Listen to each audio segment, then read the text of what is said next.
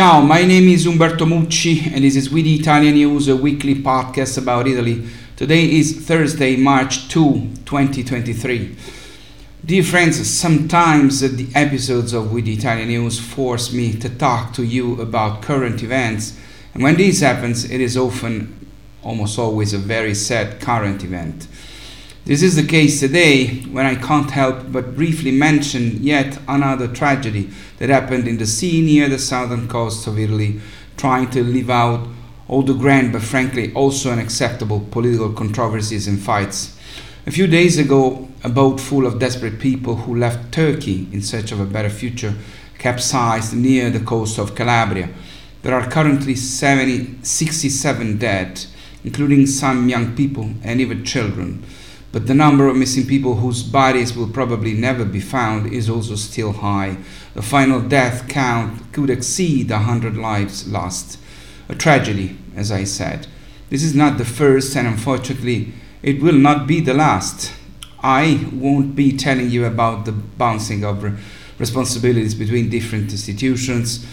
I'm not in a position to tell you whether this disaster could have been avoided. Most likely, yes. And I don't want to go deep into the different political positions. Once again, I never do.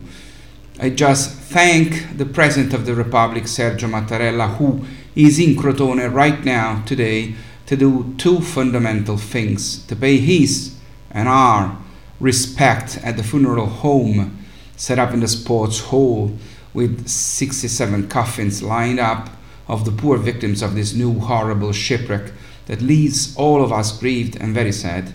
And to thank the many Italians who in these days are doing all they can to recover their bodies, treat and relieve the pain of the injured, and help them get through the hell they have experienced and are experiencing. Now, these days also mark 3 years since the beginning of COVID in Italy. Every day there is an anniversary, and in particularly those of these very days are about the things that happened at the beginning of the pandemic, which was first discovered in Lombardy. And it was from Lombardy that news came yesterday that caught unprepared all Italians except the relatives of those who were killed by COVID 3 years ago at the beginning of the nightmare. Life in Italy has moved on, and frankly, few of us remembered that there was an investigation by Lombard judges that grew out of complaints by relatives of the first citizens of the Bergamo area who died from COVID. Yesterday, the investigation was concluded and the first decisions were taken. Among the 17 persons that have received a notice of investigation, which are not yet indictments, it is important to stress this, are politicians and scientists advising institutions.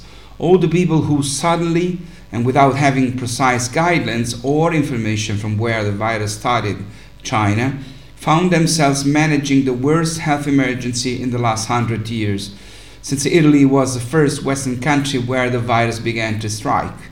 According to what the judges said, the investigations would have established serious omissions by health authorities in the assessment of epidemic risks and in the management of the first phase of the pandemic. These omissions would have brought to some measures involving those who 3 years ago were the top leadership of the Italian government and of the Lombardy region. The investigation reconstructs the fact from January 5, 2020, when the WHO had issued the global alert to all countries, which, by the way, everybody listened, but nobody thought that it could happen here too. And the investigation covers 3 levels, one strictly local, one regional, and the third national.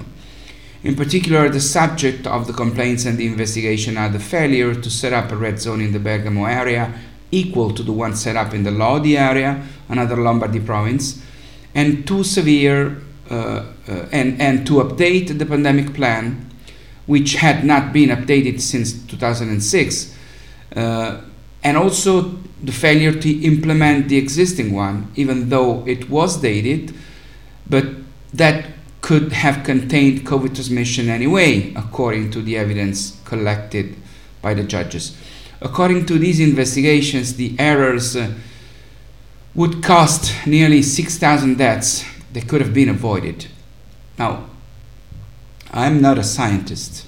I'm not a judge.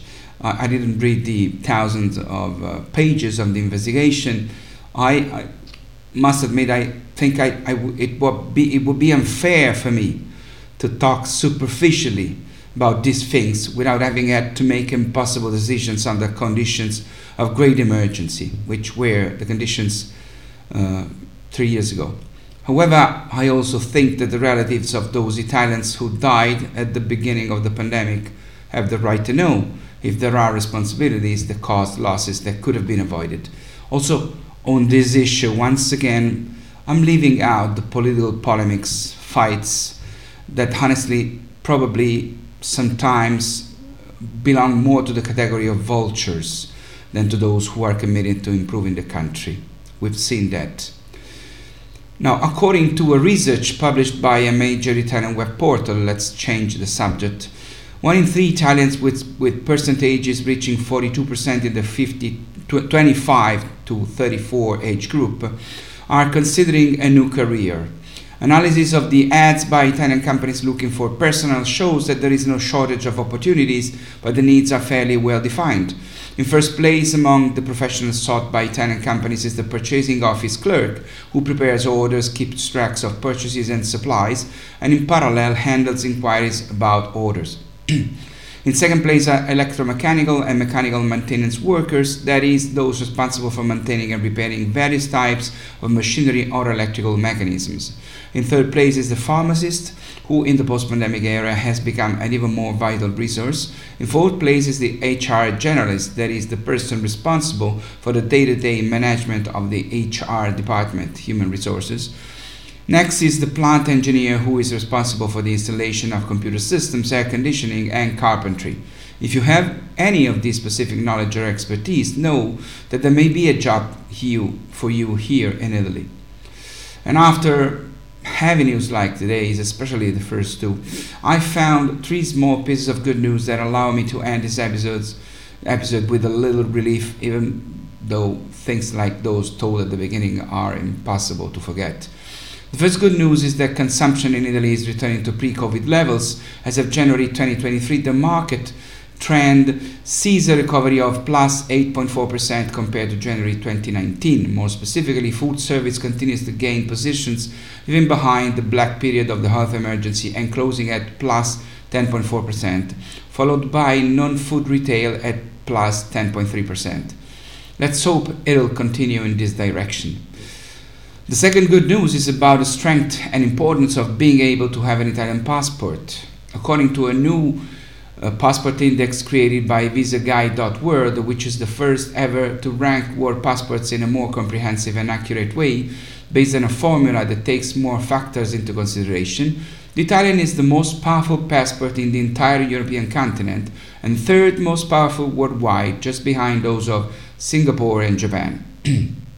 Having an Italian passport in 2023 means traveling almost effort-free to the majority of world countries, in particularly the world's top travel destinations. 45 countries let Italians enter with only an ID. Italians need a traditional visa for only 28 world countries and can enter completely visa-free in 100 countries. The third good news is about a wonderful and annual initiative organized by a wonderful Italian institution, FAI, the Fondo per l'Ambiente Italiano, which translates with Italian Environmental Fund. We just learned the results of the 11th edition of the FAI Luoghi del Cuore, Places of the Heart, a competition that asks the Italian to vote out their boundless passion for our cultural heritage, which places are to be saved because in danger of fading into abandonment and oblivion. In the last 10 years, FAI has helped saving, restoring, and promoting several beautiful abandoned places throughout the whole country. This is by far the most important Italian campaign to raise public awareness of the value of heritage and the need to protect and enhance it. More than 38,000 places have received at least one preference in a campaign that has among its other merits that of generating its candidates in an absolutely spontaneous way. We're talking about small and large monuments, unpublished and sometimes surprising places and stories. remote churches, abandoned or degraded villas and palaces, but also forgotten railroads and historical paths, damaged or threatened nature of rural areas, great architecture, as well as hidden frescoes or museum collections that hand down unmissable local traditions. On the podium this year are the Chiesetta di San Pietro dei Samari in Gallipoli in Puglia, the Museum of the Mysteries in Campobasso in Molise, and the Chiesa di San Giacomo della Vittoria in Alessandria in Piedmont. Now it's all for now, it's all for today. Please excuse the fact that today I didn't address only positive things, beautiful things, but what happened in Calabria was awful, absolutely awful, and that's something that all Italy talks about now. So it was the right decision to me to speak about that in this episode of With Italian News. My name is Umberto Mucci. I'll see you next Thursday. Please stay safe. Ciao from Rome.